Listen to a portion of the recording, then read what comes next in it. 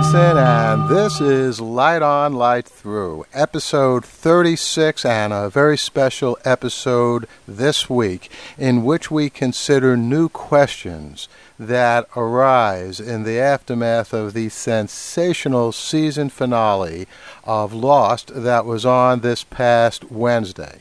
Now, not to crow over this, but you may recall that last week when I was giving my season predictions, my finale predictions, I said that I thought that the flashbacks would be flipping into flash forwards. And that's exactly what happened in that spectacular finale, the 2-hour finale that was on last Wednesday evening.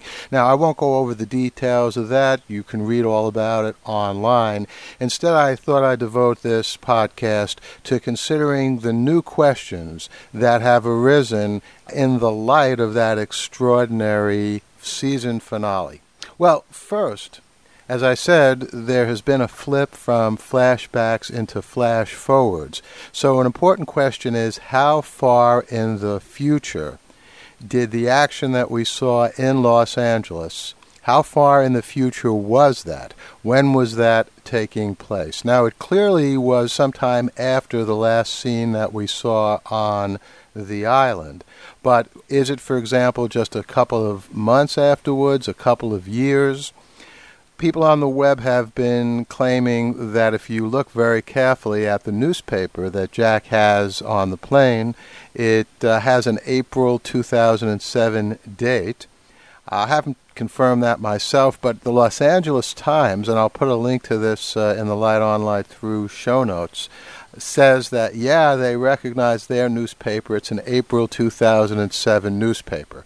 Now, whether or not the producers of Lost intended that newspaper to be giving the fans a clue as to when the action was really taking place, I have no idea. Perhaps they were. Perhaps it was just accidentally included in the screenshots. Well, we'll find out, of course, in Season 4. There is no doubt that Jack looks a little older, and so does Kate in the scene at the very end of the finale. In fact, Kate actually looks more different than she did on the island than Jack does. So I would say there's no doubt that we're talking at least 2-3 years into the future. And it's interesting to think about what that last scene is in the unfolding story of Lost. One possibility is it could be at the very end of the story, and everything that we see in the next few years will be leading up to it. Or at the other end of the continuum, it could be the very next thing in the story, and we're going to see the action move forward from that particular time. Well, again, we'll see next spring when Lost resumes. A second question that a lot of people are thinking about is who's in that coffin. When Jack goes into the funeral home, there's a coffin. He tells the funeral director it's neither a friend nor a member of the family. It's obviously something that upsets Jack. The funeral home is in an African-American neighborhood in Los Angeles. So some people have suggested, that maybe that means that it's Michael in the coffin. But there are many possibilities. Could be John Locke. It could be Ben. One interesting area of investigation has focused on the newspaper clipping that Jack tears out of the newspaper. And there have been various enhancements and blow-ups of that clipping on the web. And it does look as if the first letter of the first name is J, and the last few letters of the second name are THAM. And some people have suggested, maybe it's Jeremy Bentham, who, of course, is not yet a character in Lost, but he is a rather well-known philosopher, and he would fit right in there with the names John Locke, Desmond David Hume, Mikhail Buchanan, Rousseau, and so forth. So at this point, it's an interesting question. Other people think they see the name John Latham. In either of those two cases, we don't yet know the character, although it could be a character we know who, for whatever reason, is using an alias. So this is an interesting thing to think about as well. Now, in that last scene, Kate tells Jack that she has to get going because he'll be wondering where I am. That's Kate talking. Who is the he that she's talking about there? Well, the obvious choice is Sawyer. But precisely because that's so obvious, maybe it isn't Sawyer. But then again, in these double twists that Lost seems to enjoy doing, maybe because we think it's Sawyer and then say, no, it's not Sawyer because it's too obvious, we may well wind up seeing that it's Sawyer after all. Some people have suggested it need not be a romantic relationship. Maybe her baby will miss her, or a toddler. That certainly makes sense. It's 2 o'clock in the morning, though, so it's not likely that her toddler would be up. But certainly a baby home with a babysitter or whatever could miss her as well. It could be someone completely not again on Lost now. It could be a new character. Some people have suggested Ben. I don't see Kate marrying or having any kind of relationship with Ben. But there are people other than Sawyer who might be possible. Certainly Saeed is someone that could be romantically involved with Kate after they get off the island, although the problem with Saeed is that he still loves Nadia, and he probably still feels something for Shannon as well. So this is an interesting question that needs looking into also. Well, switching gear a little bit, let's go back to the island. Who is Naomi's boss? You may recall that Naomi first tells Desmond that she was sent looking for him by Penny, who of course is Desmond's true love. But we find out in the finale that Naomi has no connection to Penny. So how then did Naomi get that photograph of Penny and Desmond?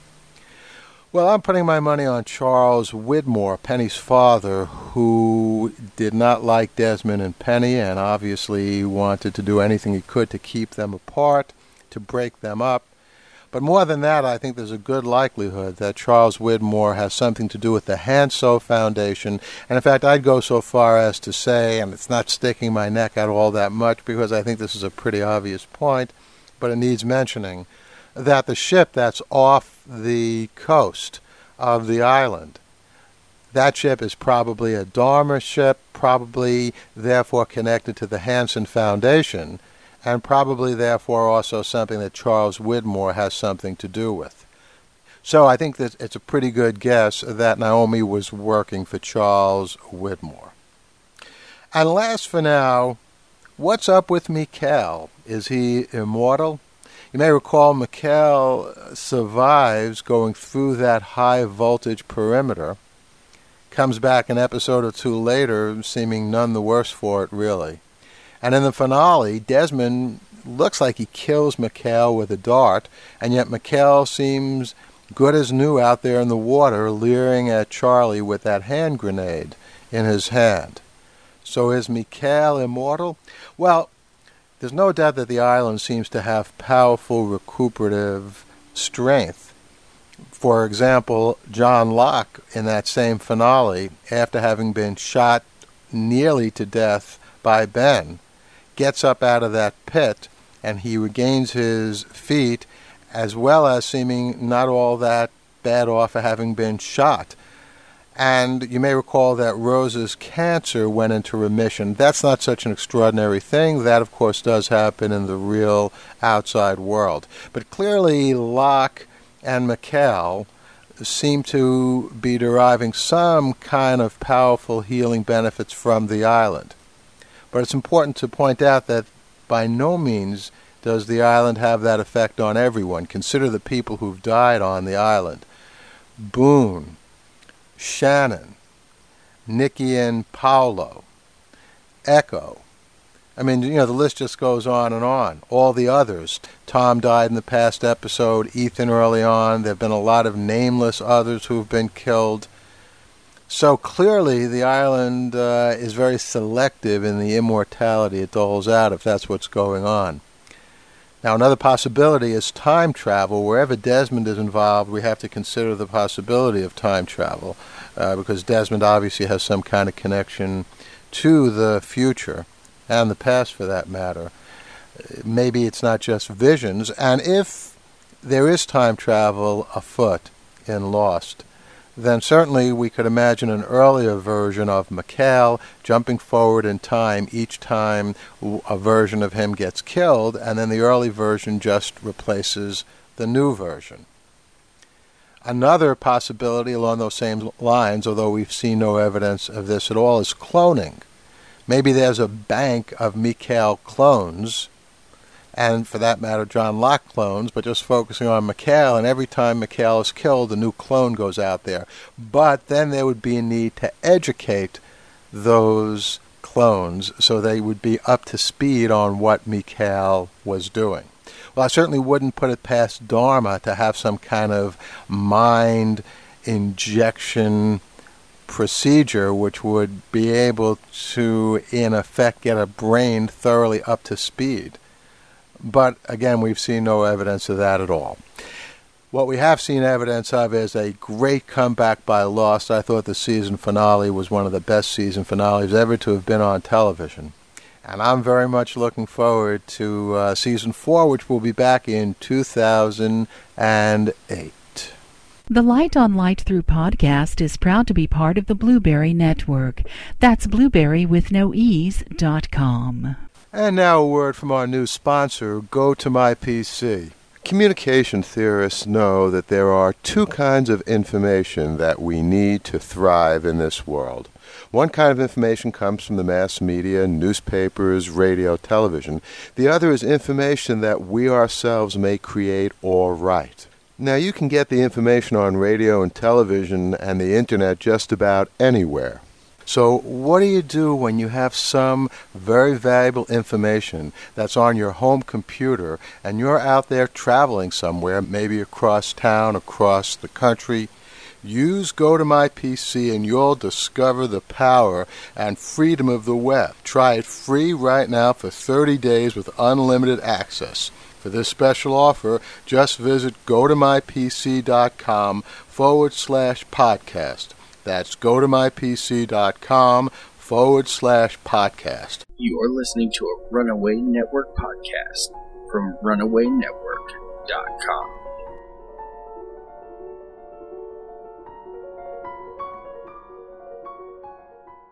Yes, indeed, and the LightOnLightThrough.com podcast is now proud to be part of two networks, the Blueberry Network, which is sweet, and the Runaway Network, which is very edgy. And in fact, you'll find a lot of sweet and edgy stuff in the LightOnLightThrough.com podcast.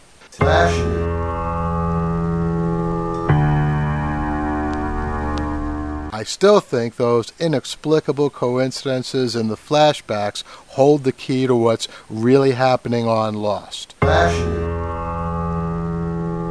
Walt appeared, not Michael as I predicted, but was Walt really on the island, or was this just one of its visions, which came at a crucial time for Locke?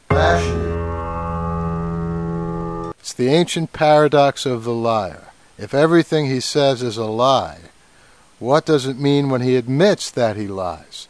You can never believe what he says, and sometimes that can lead to dangerous, deadly results. A very different kind of pace, with a very different kind of surprise ending. Promo.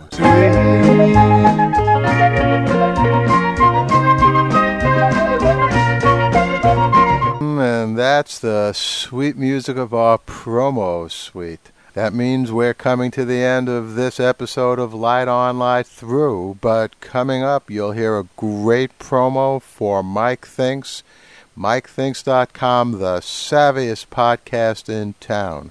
Go over and take a listen. You'll definitely enjoy it. And you'll hear a promo for Sean Farrell's patio book of my first novel, The Silk Code. I just spoke to Sean the other day. I think there are only 2 more weeks of episodes coming. And then after that, there'll be a special concluding episode of Sean's patio book in which he interviews me. And you'll also hear a promo for the Punk Horror Podcast as well. So listen, it's been great talking to you. I look forward to talking to you next time. In the meantime, sit back, relax, and enjoy.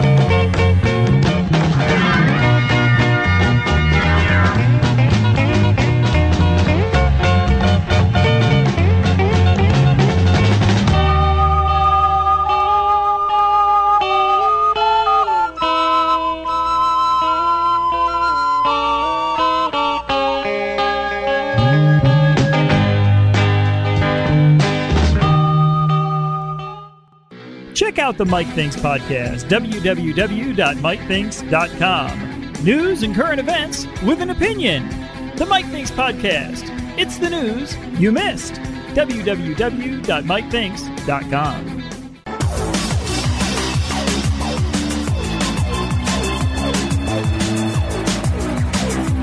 The Locus Award-winning novel by Paul Levinson comes to life in this free podcast novel. Journey into the ancient world, witness the wonder of ages past, and join Phil D'Amato in the struggle against forces both ruthless and unseen. Visit www.thesilkcode.blogspot.com to learn more about the author and the novel, and subscribe today at podiobooks.com. Join the battle, witness the wonder, or forever be victim to the awe and power of the Silk Code. Phil D'Amato is ready. Are you?